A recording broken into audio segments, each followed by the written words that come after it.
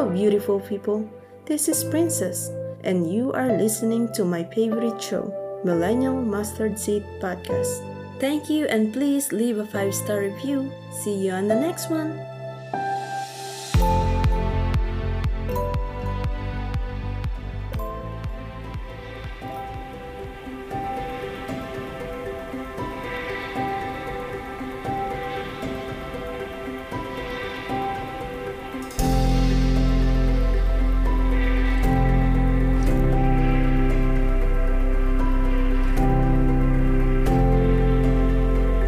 Welcome back to Ease of Edification. This is a micro episode about a half an hour long, and I have Dr. Laura Sanger here with us for this episode. She is on a mission. She's going to be edifying us, teaching us, breaking down some of the text. This is a crazy cool mini episode. Don't you worry, she will be back in the very near future for a longer conversation, but for now, we are going to get edified. I am so excited for this episode. I'm not going to waste any more time. Let's get right into it. Are you guys ready? I'm ready. Let's go!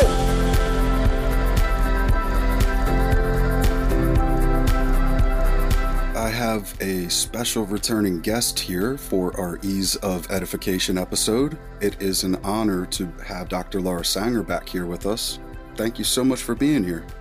Well, thank you for inviting me. It's always great to be with you. Absolutely. I know it's very timely. What we're going to be talking about is such an important topic right now. You had brought up identifying and breaking the strongholds.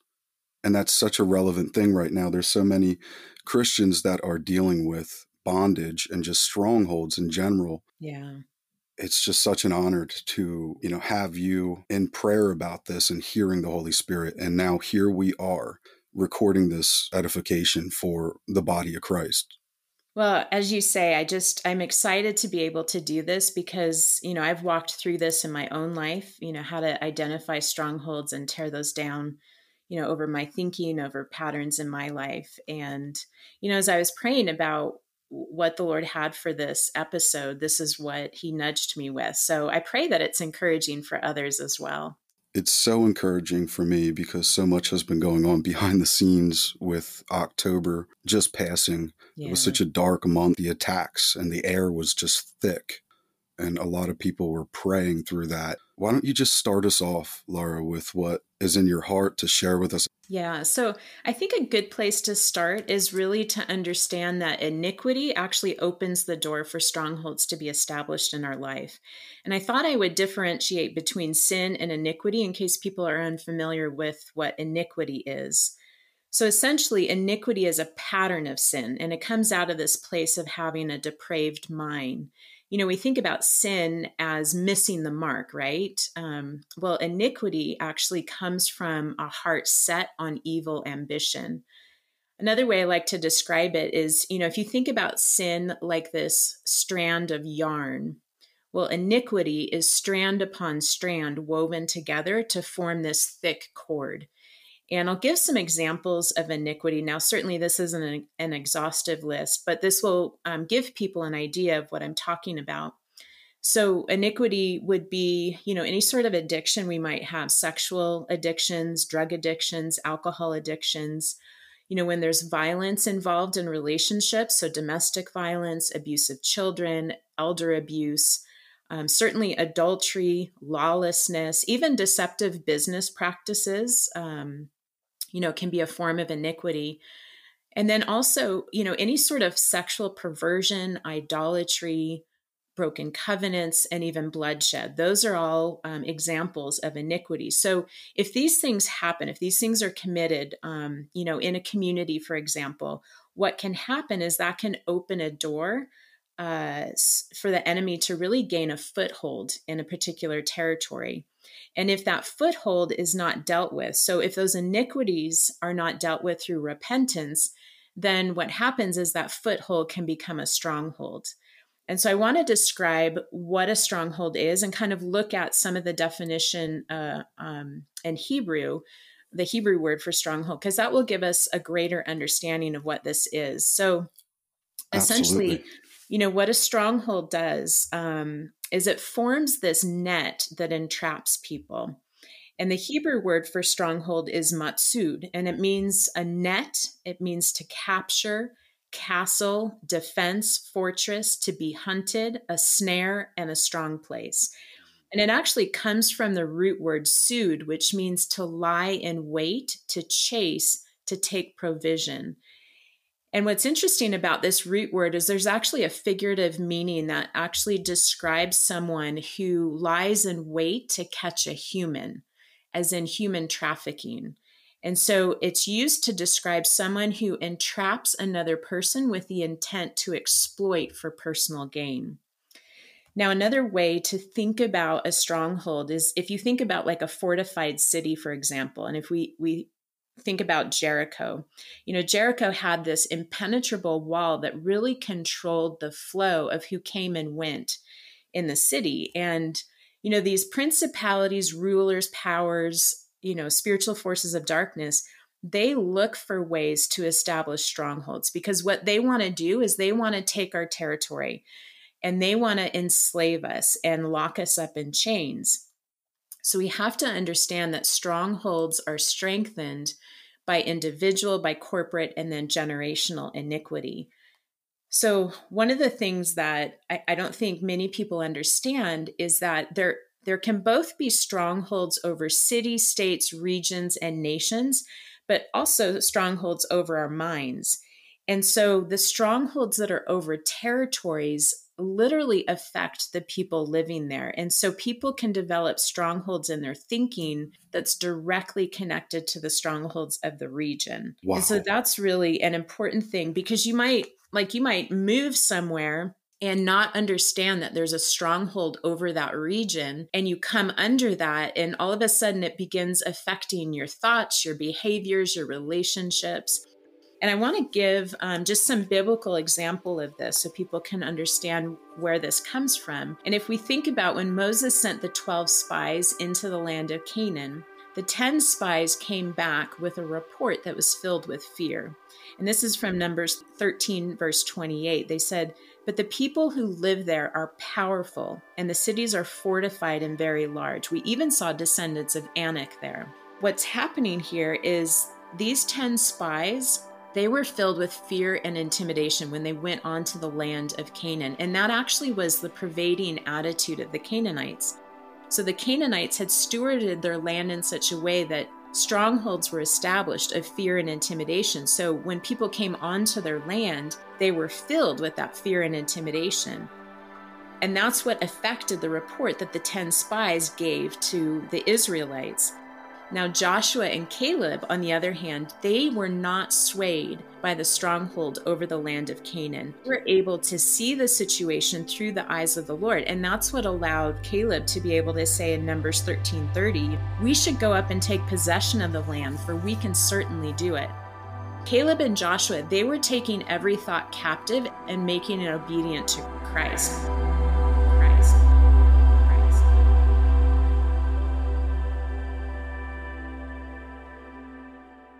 Because they did not come under that stronghold over the territory, which I think is so beautiful. Now, another definition of a stronghold that might help us is one that's given by an author. His name is Tom White, and he wrote A Believer's Guide to Spiritual Warfare. And what he says a stronghold is he says it's an entrenched pattern of thought, ideology, or behavior that's contrary to the will of God. And so here's where it emphasizes, that a stronghold can be developed in our thinking. And this is what I really want to focus on today, not so much the strongholds over territories, but the strongholds that can be over our mind, because we should never underestimate the power of our thinking. And I alluded to this passage just a minute ago, but I love 2 Corinthians 10, verses 3-5, which says, "For though we live in the world, we do not wage war as the world does. The weapons we fight with are not the weapons of the world. On the contrary, they have divine power to demolish strongholds. We demolish arguments and every pretension that sets itself up against the knowledge of God, and we take captive every thought to make it obedient to Christ."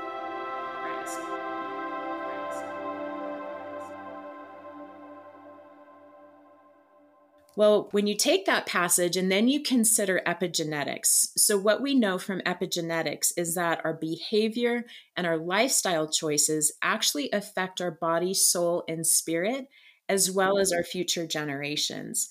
So for those that aren't as familiar with epigenetics, the prefix epi, it means on top of. So essentially, epigenetics is a set of instructions that sits on top of the human genome. Then there's also these things called epigenetic marks, which act like switches that can turn on or off our genes. So it can alter our genetic expression. Now, one of the books that I absolutely love reading and trying to understand epigenetics is a book by Dr. Carolyn Leaf, and it's called Switch on Your Brain. And she explains it this way. She says, the sins of parents create a predisposition, not a destiny. So our choices, again, those are epigenetic signals. Our choices can alter the expression of genes, which is epigenetic markers, and that can then be passed on to our children and grandchildren, ready to predispose them before they're even conceived. So essentially, our bad choices become their bad predispositions. Well, the beautiful thing about this passage in 2 Corinthians 10 is Paul understands the power of our thinking. And that's why he encouraged us to take every thought captive and make sure that it aligns with the mind of Christ. Because our thoughts literally can alter our genetic expression, and then that makes us susceptible to disease and illness. So when we think about it in light of that, it's really critical to our well-being that we perceive and interpret reality through the mind of Christ, also with the direction of the Holy Spirit. Otherwise, we're really just susceptible to our thinking becoming influenced by, culture or even religious traditions.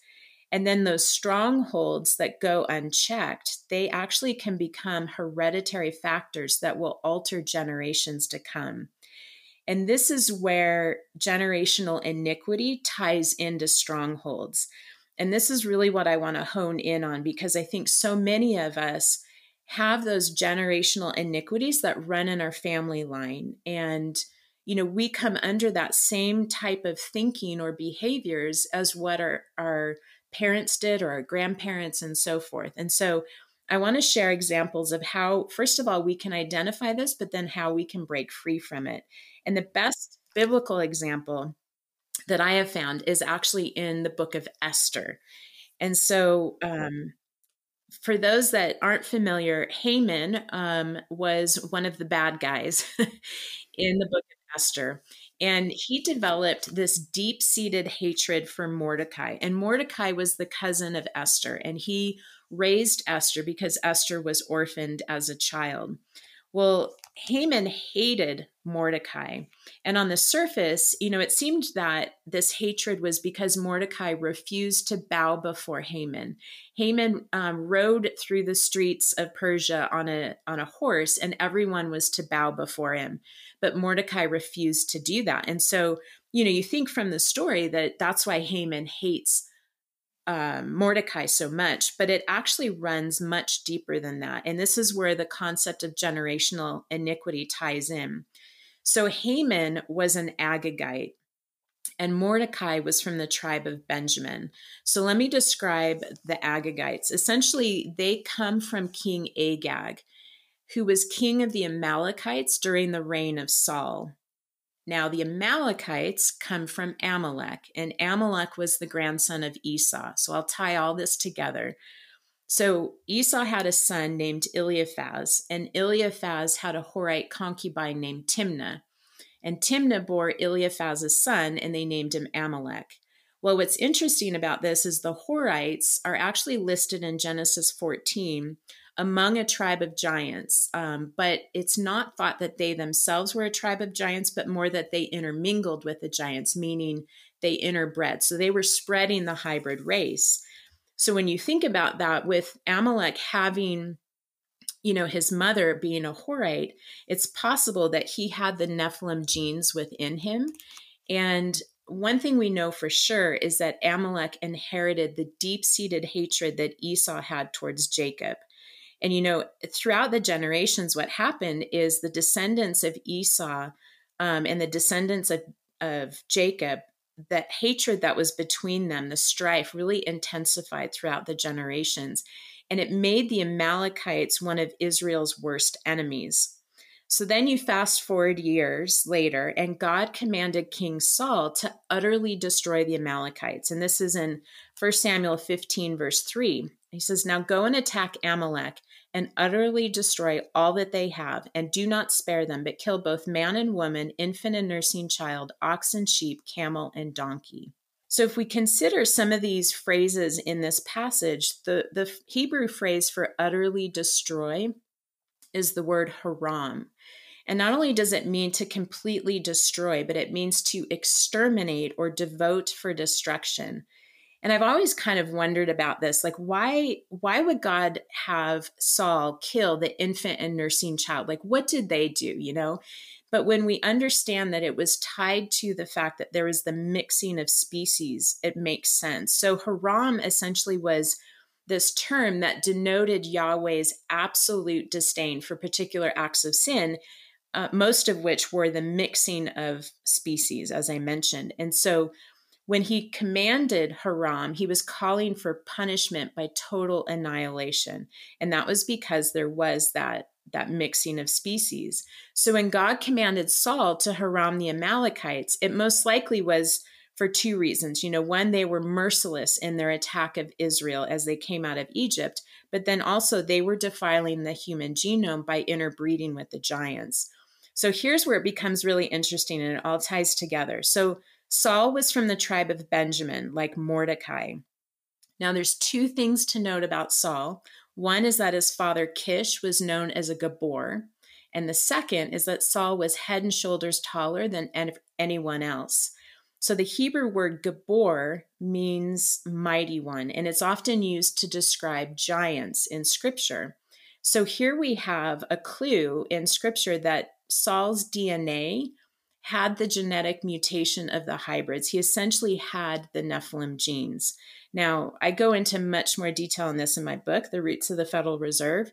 But what God was doing here when he commanded Saul to annihilate the Amalekites is he was testing Saul. He was testing him. Would he align with the seed of Eve, or would he align with the seed of Satan? And we find out from 1 Samuel 15 that he decided to preserve King Agag's life rather than completely annihilating the Amalekites. So essentially, Saul chose to align with the seed of Satan. And what's interesting is Josephus, who is a Jewish historian, he tells us why Saul did this. He said, he also took Agag, the enemy's king, captive, the beauty and tallness of whose body he admired so much that he thought him worthy of preservation. Giving way to human passions, he preferred the fine appearance of the enemy to the memory of what God had sent him about.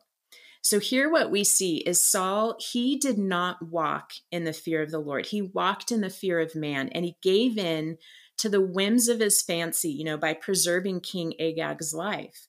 In other words, what Saul did is he preserved someone with a defiled genome. And here's where we learn just this really important concept about generational iniquity. That which we don't deal with as a seed, we'll have to deal with as a tree. So because Saul did not completely annihilate the Amalekites, by preserving King Agag's life, King Agag's seed lived on. So back to the story of Esther, Haman was a descendant of Agag. Oh my gosh. So when Saul chose to walk in disobedience to what the Lord had commanded him to do, generations later, Esther and Mordecai had to deal with Haman. Now, in the story of Esther, Haman convinced King Xerxes, that to issue this death decree over the Jews, and they were supposed to be slaughtered on the 13th day of Adar. Well, when this death decree was issued, of course, Esther was faced with a choice. Would she give in to fear, or would she rise to the occasion? And Mordecai made her choice very clear. And this is in Esther 4, verses 13 through 14. It says, "Do not think that because you are in the king's house, you alone of all the Jews will escape. For if you remain silent at this time, relief and deliverance for the Jews will arise from another place, but you and your father's family will perish. And who knows but that you have come to your royal position for such a time as this. So here, Esther, she was faced with this choice. Was she going to seize the opportune moment that God had positioned her for, or was she going to give in to fear of man? And it really, when you think about it, it was no small decision, because in that culture, to go uninvited before the king meant certain death. But Esther was willing to risk her life to be that pathway of deliverance for her people. And so she literally confronted Haman's plot in front of King Xerxes. And when she did that, the king ordered Haman to hang on the very gallows that he had prepared for Mordecai. And I absolutely love this story because it's a story of complete turnaround. So not only, did Haman hang on his own gallows, but Haman's position in the royal court was given to Mordecai, as was his estate. And then the Jews were allowed to defend themselves on the 13th day of Adar. So anyone that attacked them, they were able to defeat them and actually capture their wealth. And so when you think about the big picture, what Haman meant for, the destruction of the Jewish people actually led to triumph and prosperity. And it was retribution for the years the Amalekites had plundered Israel. So the beautiful thing about this story is that Mordecai and Esther, they were able to break that generational iniquity off the tribe of Benjamin that had been committed by Saul. Saul, as a Benjamite, he walked in the fear of man and he honored King Agag above God. But Mordecai walked in the fear of the Lord, and he refused to bow and honor Haman before God. And so what happened is Mordecai, by walking in the opposite spirit, he was able to break off that generational iniquity, tear down that stronghold that was in the thinking over the tribe of Benjamin, and he cleansed the bloodline. And so I want to give people just 5 points of how you can break free from generational iniquity. First, we want to confess. We want to confess the ways that we have perpetuated the generational iniquity. And then second, we want to renounce it, which means, we declare that we will no longer lay claim to this iniquity.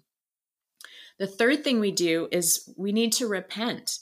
Repent not only for ourselves, but on behalf of those in our family line that have opened the door to this iniquity. And this is called identificational repentance. And it's actually modeled for us by Daniel in Daniel chapter 9, for people that want to understand that more. And then the fourth thing is, if that generational iniquity has opened the door to demonic oppression, then we need deliverance. We need to be set free from demonic oppression and break that generational iniquity. And then lastly, we want to be able to walk in the opposite spirit. Yes. So in a nutshell, that's how we can identify and tear down strongholds in our life. I'm sitting here thinking, why is the church at large not going through this systematically? And the way you tied it together, there's so many things that came to mind when you were talking about the area being under like the stronghold and the bondage. What I wrote down was, the people rejoice when righteous rulers are in charge, but the people mourn when the wicked rule. And then when he started to talk about the individual, our mindsets as an individual person, what was coming up in my heart was a small disobedience leads to these large problems over time. Yes. Then wisdom comes at the fear of God. And we can see Mordecai, he had the wisdom to fear God. And when everything looked like it was going to fall apart and not work, his trust and faith in God preserved him. And I believe Esther, at one point, she was told before she was, it was mentioned that she was placed in the palace for a time such as this, that God would find another if she would not choose. Yes. And it just reminds me of like, God always has a backup plan. Like, he is on the throne, and this life is like a voting booth. choices, our decisions. And the way you broke down the generational iniquity and the epigenetic markers that get passed on, these strongholds that so many people are wondering, why am I praying? Why am I fasting? Why am I calling out to God, but I'm still being attacked? The church needs to deal with these topics. So it is an honor to be able to have you here to edify me personally. But just to bring up that, so the listeners understand, originally I had asked Laura to talk about the armor of God for this Ease of Edification episode. And we agreed. And a few weeks later, she texted me and said, hey, I'm being nudged here by the Holy Spirit. And you told me what you wanted to talk about. And I said yes and yes. You did. I responded at one point. I said, I want to weep, a combination of joy and fear, a mystery unfolding in these terrible times. And your response, you said, these are both the worst of times and the best of times. We were born for such a time as this. Amen. It's one of those things that, like, everything leading up to that just ramped up. I personally got sick. My mind was under attack through the end of October here. And I was spending time with God just going, Lord, why? What is going on? Like, I know that I'm desiring the peace of the Lord. I know that nothing can remove me from his hand. But God, why do I feel like things flying overhead are just allowed to drop bombs on me from time to time, you know? And it's just so important personally for me, Laura. And I know that just based upon the dialect I have with local people here in southeastern Pennsylvania, this message, it is imperative for the body of Christ to hear this, and then for pastors to just walk in the fear of the Lord, show yourself approved through fear and trembling, working out your salvation with God, that we would understand what the scripture says, be able to tie this together. We should be on the front line. The body of Christ, we should be on the cutting edge of encouraging each other and going into these topics. Amen. Laura, it is an honor. Thank you so much. You've edified me. I know you're going to edify the listeners. Oh, good. Good. I'm deeply encouraged. And for those of your listeners, I don't have time, right now to go over my story of how I broke generational iniquity, but I have told that story on a different podcast. And so if you want to hear my story, you can just reach out and email me, and I'll send you the link to that podcast. Tell the listeners where they can find you to reach out to get that recommendation. And also, if you just want to close out with any contact for just listeners outside of wanting to know that testimony, where they can find you and what you got going on recently.